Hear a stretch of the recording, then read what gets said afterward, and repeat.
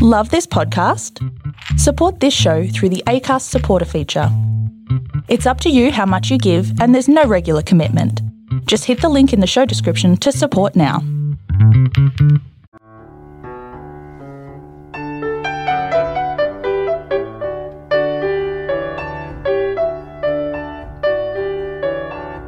The Al Rabi Hotel, a short story by Robert Fairhead.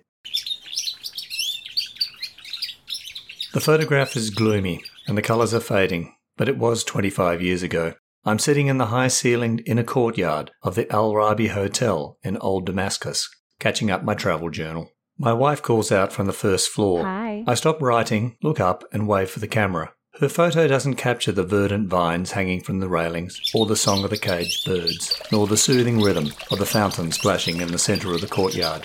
The Al Rabi is an oldie-worldy oasis amid the concrete and congestion of the Syrian capital. "Have you been long in Syria?" a clipped accent asks as I return to my journal. I look up again and see a tall, tan, blonde-haired man with piercing blue eyes.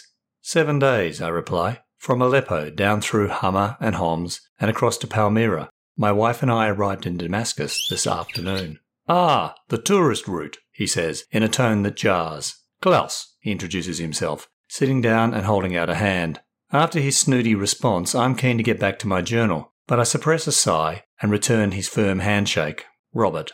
Klaus explains he's a Swiss archaeologist working in the Syrian desert and is in Damascus for a week to catalogue his latest findings at the National Museum. "You must go to the museum," he tells me. "It has a fine exhibition of Byzantine jewellery with necklaces and pendants of gold, sapphire and pearls. Your wife would like it." I thank Klaus for the tip but say no more, hoping he'll get bored with me. "Will you be heading to Amman next?" Klaus inquires. "Yes," I confirm. My wife and I plan to spend a few days in Damascus and then we'll take the tourist route to Jordan. I trust Klaus notes my sarcasm and moves on. "Good. You will enjoy Jordan. I have worked there on several digs, including Petra." I should press Klaus for travel tips on Petra, but I want to return to my journal. We sit, not speaking, for a few minutes. "Robert, could I ask a favour?" Klaus breaks the silence, nervously running a finger around his collar. "I have an envelope. It's personal. Could you deliver it for me to a hotel in Amman?" The colour drains from my face. "No, sorry, I can't do that, Klaus. Good night." I stand and head to my room, not mentioning the strange encounter to my wife. Later that night there is a commotion in the courtyard. I get up and watch from the first floor, as a pair of police frog-march Klaus from the hotel. He glances up, fixes me with his piercing eyes, smiles and winks. Suddenly I feel scared. I wake my wife, and the next morning we leave Damascus.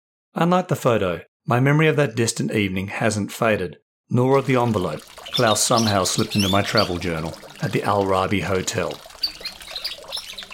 Hi, I'm Robert Fairhead from Tall and True Short Reads and the Tall and True Writers website. The Al Rabi Hotel is the short story I wrote in November 2020 for the Australian Writers' Centre's monthly Furious Fiction writing competition.